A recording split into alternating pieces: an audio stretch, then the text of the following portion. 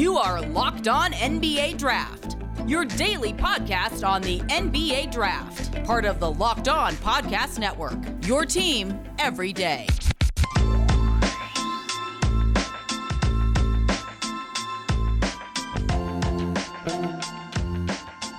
Yo, what is up? You are listening to Locked On NBA Draft, and this is your host, Rafael Barlow from NBA Draft Junkies and the new director of scouting for NBA Big Board. Totally grateful for this opportunity. If you missed the news, Chad Ford announced this weekend that he is retiring. And for whatever reasons, he decided to pass the torch to me as his successor. So I'm really grateful and thankful for that. So I got to get used to my new title as the director of scouting for NBA Big Board. But anyway, this episode is brought to you by NBA Top Shot. And shout out to each and every person that has made Locked On NBA Draft the first listen of the day. And in today's episode, we're just going to shoot the breeze. I got my guy, Ersan Demar. Hopefully I pronounced that right. He is one of the hardest working dudes in NBA Draft Twitter. He's based out of Amsterdam, and I know that I get messages all day long because he is one of the few people. I probably have maybe 5 people that I have the notifications on. And he is one of the 5 people that keeps my phone buzzing all day long. And the other guys that I have the notifications on do not tweet nearly as much as he does. But it's like all day long. I don't know if he sleeps. So I'm going to ask him if he sleeps. But anyway, my guest today is Ersan Demar. You can find him at DEMIR NBA on Twitter. If you love the NBA draft, if you just love basketball, if you're a Knicks fan, this is a must follow. Ersan, what is going on? Oh, you made my day with all the compliments, man. But I'm going to start off with you, Rafael. First of all, congratulations with the new position at NBA Big Board. I think it's really big time, man. Personally, I wasn't really shocked that Chad Ford chose you because you're the best in the business, man. And everyone wants to be like you, know the NCAA, know the international game. Especially for me personally, that's the goal I have. And, regarding you putting notifications on my tweets, man, that makes my day, how do you say that? That's the best compliment I've received in weeks, man, in all honesty. So thank you for that. Yeah, it's well deserved. I mean, you work hard, and I'm drawn to guys that really work hard. I'm drawn to guys that eat, sleep, and breathe this NBA draft stuff. There's a lot of people that want to do it. There's a lot of people that have interest in it, but not everyone is committed to it. And I know that you're committed to it, and that's why I reached out to you. We'll talk about it offline, but I definitely want to continue to collaborate with you because I think we have similar drives and work ethics. And so, I think drive and work ethic will get you a long way. And so I got a little platform right now, I guess, and I want to use that platform to elevate different people. But let's talk about the opening weekend. It was a wild weekend in the NCAA tournament. Now, in your case, I know you have like a big board. I mean, you're always coming up with content all the time. Has this opening weekend of the NCAA tournament, has it changed your mind on any prospects? And if so, has your big board, if you've done a big board lately or a mock draft, has anything shifted over the past 3 or 4 days? No, actually it hasn't, because I'm not a big fan of the influence of the tournament on a guy's draft stock. My take personally is that it shouldn't be influencing a guy's draft stock that much based on a couple of games compared to what he's shown in the whole season. And of course, in the NCAA, you have conference games, you have lower ranked games against lower ranked teams. So I get the idea of a player having a great tournament getting picked higher. But for example, if a player like Kennedy Chandler, for example, he has played a terrific tournament for Tennessee. I think it was very unfortunate that this team lost. And he certainly won some draft stock with his play at the tournament. But for example, another example I'd like to give is Ty Washington. I think after the ankle injury this season, he hasn't been the same player that he was before that. And he has had a really bad tournament. They lost in the first game against one of the lower ranked teams, St. Peter's. Big respect for them for beating Kentucky, but he hasn't really been showing it. So, but my personal take is it hasn't really affected his draft position for me because it's more of the moment. I think everyone has a bad game, and unfortunately, he has it at the worst possible time. So that's personally the reasoning behind the tournament. I enjoy the tournament. I think it has value to evaluate where a player is before entering the NBA, but I don't weigh it that heavily compared to some other people on draft Twitter, mainly because I want to avoid taking a Kevin Knox in the top 10, for example. A guy who hasn't had a really great success, but had a terrific tournament, booms his draft stock, and was picked in the top 10. That's a situation I want to avoid. Who did you mention? Who's the player you just talked about? Kevin Knox. Oh, Kevin Knox. All right, so let's go back to Kennedy Chandler and Ty Washington. Who do you have as the higher prospect or the first guard taking between those two? I think if you asked me this question at the beginning of the season, it was very close. Ty Washington was the first guy I really dig deeper into, and it has been the same at all season. But I've really seen that, that NBA star level potential leading guard in Kennedy Chandler at the beginning of the season. And he had a really hard start of the season, but his performance was, declining. And he made it from, I think it was in the 12th or 13th spot where I have him on the 1.0 board until the early second round of my 5.0. And of course, the tournament that he's shown his performance lately doesn't really seem like a second round pick, but I don't really see that, starter level point guard in him. And that's what I'm looking for in a top 10 pick, even in this class where there's not really, a high end starting point guard on paper. I think, and maybe I'm being a prisoner of the moment, but I think I'm going to go with Kennedy Chandler right now. He's younger. And the thing about Ty that kind of concerns me is he is a 20-year-old freshman. I have brought it up before. I don't know. I don't want to get sued for ageism here, but I think he's just a few months younger than Wendell Moore, who is a junior. So, all right, I think back. Okay. Yeah. A year ago at this time, he was a 19-year-old high school senior. That is old for a high school senior. Now, should that be held against him? That is a matter of opinion. But I think that he's had some games this year where you're like, okay, this dude is going to be, he has more to his toolbox than he's been able to show. Yeah. He had the game, I think it was against Tennessee, where he was like 10 of 13 from the floor. Then he had the game against Georgia, I believe, where he had 17 assists, or maybe it was, no, I think it was right. He had like 17 points, 17 assists. And then, with Kentucky guards, you always kind of have to factor in, like, sometimes, or there's been a few cases where they've been a lot better in the NBA than they have been at Kentucky. And then you also can factor in that he was sharing the ball handling duties, and he's more so of a natural playmaker than playing off the ball. But then you can say the same thing about Kennedy Chandler also. I feel like he was splitting ball handling duties. But I think right now, as of today, I'm going to lean towards Chandler because I love his ability to get downhill. I love guards that can pressure the rim and that just know how to disrupt the defense by getting in the paint. I looked at the Michigan game and I felt, and if I'm not mistaken, he had 8 points at the rim, and a few of those are just pure blow-bys, not necessarily needing a screen. And then once Michigan did, like on pick and rolls, once they did, put a big on him and they were looking to not allow him to get to the basket, he made them pay by draining pull-up jumpers. I mean, he had like nine assists that game. And I thought that was like, even though it was a loss, that is a way to make your final impression as a college athlete. Ty wasn't the same. And like you said, I mean, you have to factor in his injury. But I think that I'm going to lean more towards speed and being able to get downhill in Chandler's favor, especially with NBA spacing. Now, the team that I would love to see Chandler go to, I know you're a Knicks fan, so this is probably, I guess if you were higher on him, then you'd probably want to see him in a Knicks uniform. But I actually would love to see Kennedy Chandler in Houston. I would love to see that fit.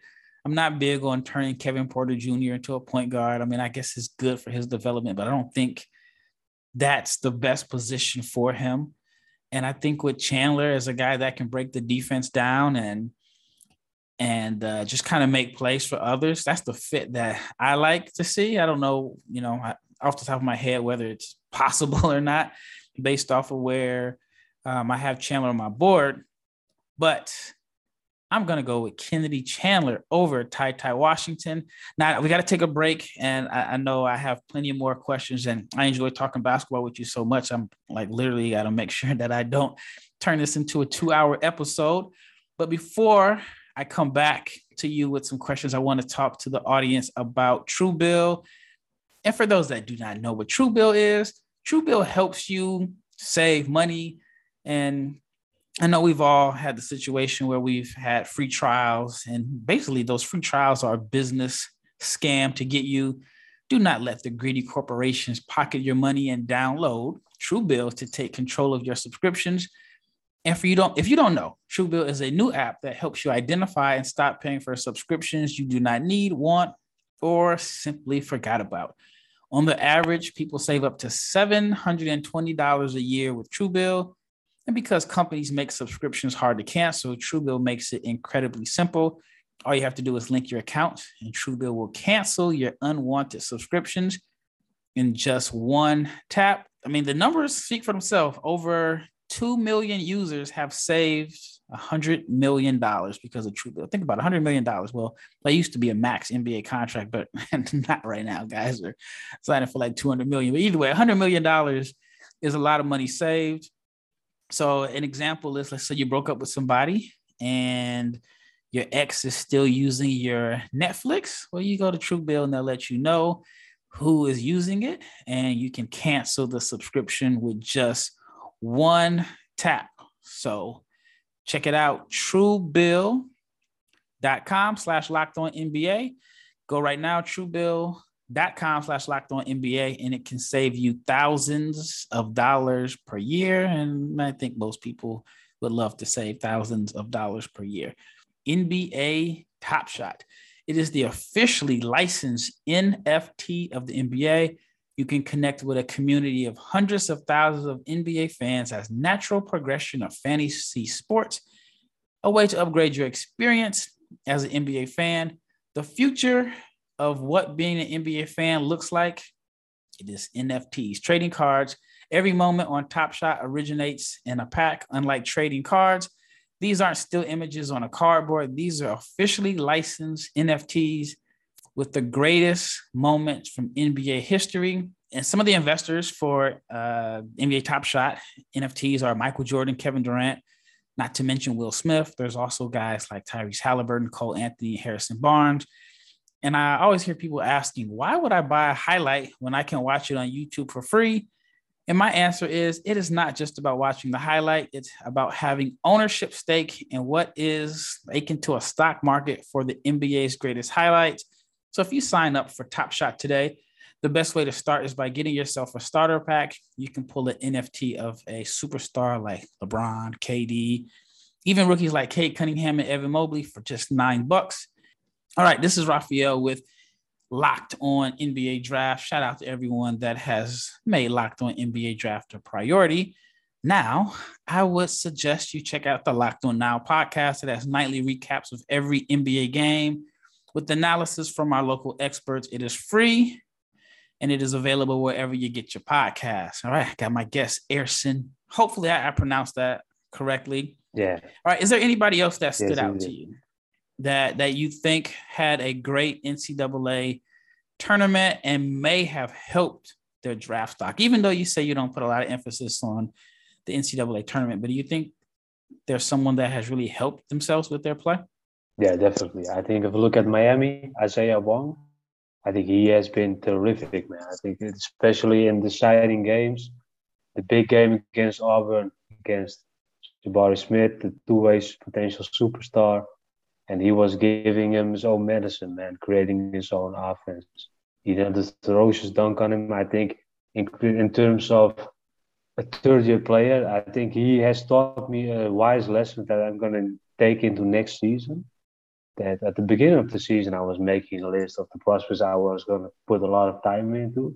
Isaiah Wong's they popped up. Look at his statistical profile, and it wasn't really moving me from. It wasn't really impressive. So I was like, I'm gonna take that guy lower on the list, but he has been outstanding this season for Miami. And I think in the tournament is really where he has shown his value so far in terms of shot creation, attacking the rim. I think I haven't seen all positions, but what I've seen is that he understands the rotations very well, and he was coached very well. I think, especially in the Auburn game, that he was using his speed was used in a proper way just to get him the looks, and he was converting them. And I think Isaiah Wong is definitely, although I'm not a big fan of draft stocks being improved after a good tournament, but he has definitely put his name out on the market right there. Yeah. I think if I put at the top of my head a grade on him, I think a mid-second round pick is where eyes closed, I will take him right there. Yeah, I know Richard Stayman, a.k.a. Mr. Mavs Magic Draft. He has been talking about Isaiah Wong for 3 years now. So I know after that big performance against Auburn, he kind of felt like it's justifiable to have him as a top 40 pick. I can't say that I've been the biggest fan of Wong. I haven't spent a lot of time watching his film. I am familiar with him. I do remember like watching some full games last year. I have a friend, Harlan Beverly, who plays for Miami, and Harlan's out this year, but I have, paid a lot of attention to Wong. He's a guy that I think, man, he's good at creating his own shot. He's a scorer. He's definitely a bucket. And he is someone that, I can see him sticking in the NBA. And then he's someone that I can also see him being like a star in Europe. And if not Europe, then I could see him averaging like 30 points a game in China somewhere. He definitely has everything that you look for in a scorer. He's going to make a lot of money playing basketball. But I definitely think that he has helped himself in this draft class, especially against Auburn. Everybody's paying attention to Jabari Smith. All right, now next question. Let's stay on that particular game. Were there any concerns that popped out to you in that particular game about Jabari Smith or Walker Kessler? I got to make sure I said his name correctly because I always feel like I remember it. Then at the last minute, I flip it. Yeah. So was there anything in that game? Was it just a bad game or do you feel like maybe they got exposed a little bit? Yeah, I think if you look at the game at the coach's perspective, I think the Miami coach really outcoached Auburn, man. I think he was really prepared, really did his homework well, how to, close out Jabari Smith. And I think Jabari Smith is most of a face-off guy, is pure relied on his jumper. He isn't really getting to the rim that much. He had one very flashy dunk, but if you look at his overall season, he isn't getting to the rim with ease, despite being 6'10", 6'11". So that's the knock that the people who don't have him in the top three have regarding him. I had him in number 2, I think, for almost the whole season, because I really believe in his two-way potential as a superstar. But in that particular game, and I think that's the part where he's kind of showed the bad part of himself is that in the NBA the scouting reports are in so much detail they even know I think the color of the boxer short you're wearing. Man, these guys know everything about you, and that game really showed how to close out Jabari Smith and make him ineffective in the game and take advantage of it. So I think Isaiah Wong, a guy who hasn't really had a lot of exposure out there, really give him his own medicine. I think that's the part where Jabari Smith gave a sign to the world when this guy is stoppable, despite him showing that he's almost unstoppable for the whole season. But I think it's more of a coaching thing than it's regarding Jabari Smith as a potential NBA superstar in the future. So that's the pass I'll give him. But I think he's really given another side of himself, because if you look at this guy the whole season, you think he's a machine, he's unstoppable. But he was stoppable. by good coaching, and that's what he's going to face a lot in the NBA.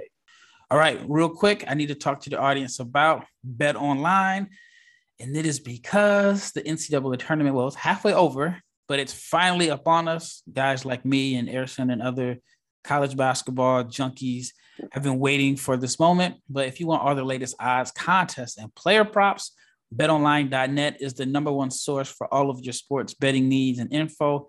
BetOnline remains the absolute best spot for all of your sports scores, your podcasts, and news this season. And it is not just basketball. BetOnline is your continued source for all of your sporting wagering information needs, including live betting and your favorite Vegas casino games. So head to the website today or use your mobile device to learn more about the trends in action. And BetOnline is where the game starts. All right. Last segment, I wanted to hear the second part of the question. What about Walker Kessler? Now, do you think that it was just a matter of being outcoached, or do you think some of his weaknesses were also exposed in this game against Miami? I'm not entirely sure of that because I was really focusing on a couple of guys in that game. There was mostly Isaiah Wong and it was mostly Jabari Smith.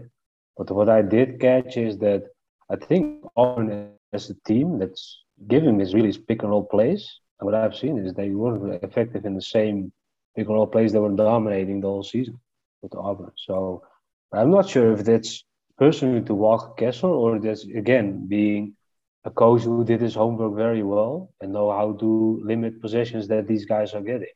Yeah. So regarding Walker Kessler, I'm going to give the neutral answer because I wasn't really focusing that much as Walker Kessler because I was mainly curious how Jabari Smith was going to dominate the whole tournament and win it eventually, but it didn't happen. So didn't happen. Yeah. So yeah. I've seen and that's one of the reasons why I wanted to ask you, because I've seen some people feel like it was their guard play that really hurt Jabari and Walker, as opposed to not just them having a bad game, but they just didn't feel like the guards were getting them in the best positions. And then some people felt like that has been the case all season, and it just got exposed by Miami's defense. All right, here's a question that I've been saving for you. And one of the things I like and admire about you is you are not afraid to express your opinion, even if it does not go with the consensus. And you made you posted a tweet, I think it was maybe earlier last week, and I favored it. And it was about Jaden Hardy.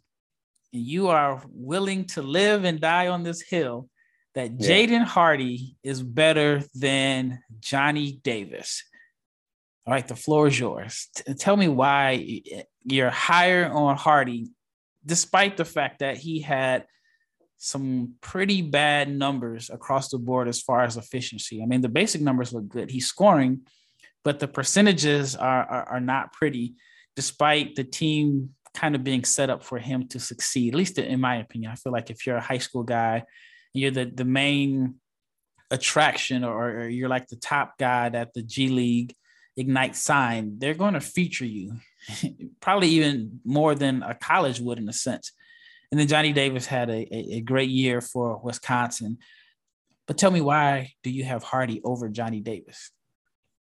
I think, first of all, and that's the main reason why I never lost hope in Jaden Hardy, he made the jump from high school to the pros, to the G League Ignite. And the G League Ignite is not a good team. I think their spacing is not good. There's not a good testimony of what's going to wait for him in the NBA.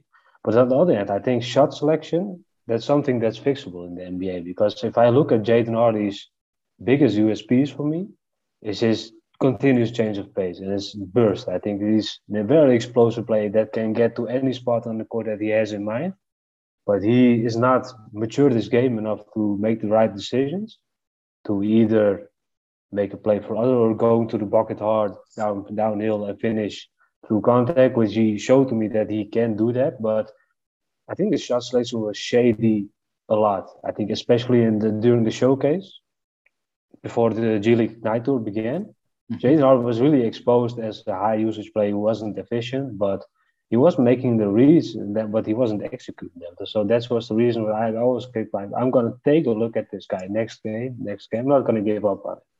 Of course, it's personally biased because I've taken a lot of time to see this guy play, and the games are free on YouTube, so why shouldn't I? And correlation to Johnny Davis, he's a year 2 player at a collegiate level. I think the level of competition is different, and he was given a bigger role because he was playing a lesser role last season, and now he's playing at 30% usage, getting NBA star usage in college, and he was dominating. And I think Johnny Davis, he's a legit NBA prospect. I don't see a number 1 or a number 2 option in Johnny Davis in the NBA. I see him as a reliable high-end role player because his defense, his lockdown defense, he can give you that when you need it. And he's proven to me in those 2 Jaden Ivey games that he's a legit NBA prospect. The way he kind of locked him down, he made life hard for me. He couldn't 100% stop Jaden Hardy, but he did a great job defensively against him. But offensively, he's getting his own looks. But I'm too much of an analytics guy to go with the flow, because I see most people have him in that top 8. And I think if you're going to pick a top 8 player, that's a number 1 or number 2 option down the stretch on a winning team. That's what you're looking for. I don't think Johnny Davis is. You think so? I mean, I think if you go down every NBA draft and you look at all the players that were, let's say, selected 8th in the last 10 years, not too many of those guys are number 1s. I mean, I think that, I mean, it also depends on how strong the draft class is. Now, of course, best case scenario, he ends up being a number 1, but I don't know if you select him at number 8, thinking that he is going to be your number 1 guy. Here's a question for you. How do you feel about Johnny Davis's style of play as it fits in today's NBA? He relies heavily, at least in my opinion, on contested pull-up jumpers, kind of a reluctant shooter from 3, doesn't shoot the greatest percentage. I think his greatest asset to me is his hustle, his energy. I mean, he cuts hard. I love seeing guys like move off the ball, cut with a purpose. And I think he makes up for what he may lack in like offensive creativity off the bounce and outside shooting. He makes up for it with his hustle. I love how he likes to post up smaller guards. I'm just a huge fan of point guard or guard post play. Now, I do think that Jaden Hardy has a sexier game in a sense, because you can easily be wild with his ability to create space and generate open looks for himself. But then again, you have to look at the numbers and be like, okay, is he just one of these guys that, he is bringing the same style of play from AAU and to the pros? So anyway, that's kind of a long-winded question. But anyway, what are your thoughts on Johnny Davis's style of play as a pro? Are there any concerns for you there? I think you gave the large amount of those concerns, because he's living too much in the mid-range. As you say, he's too much of those contested pull-up jumpers. And in the NBA, the chances of those falling, I think, is very little, because for a reason, all those analytics guys are pushing, avoid the mid-range. I think Kevin Durant, the king of the mid-range game, DeMar DeRozan, but those guys are on a whole other level. I don't see that talent level on Johnny Davis, even down the stretch. But the value I see in Johnny Davis, and that's why I have him as a late lottery pick, he gives you that lockdown defense, I should say. He's a real hustler. It's very kind of cliche to say that he gives 100%, he wants it more, but that guy really wants it more. He's a competitor. He's on the pitch. Yeah, he's a competitor. He's a winner. Yeah. He's a winner, but being a winner doesn't mean that those contested jumpers are going to fall. I think the biggest value I see in Johnny Davis is what he's going to bring on the defense.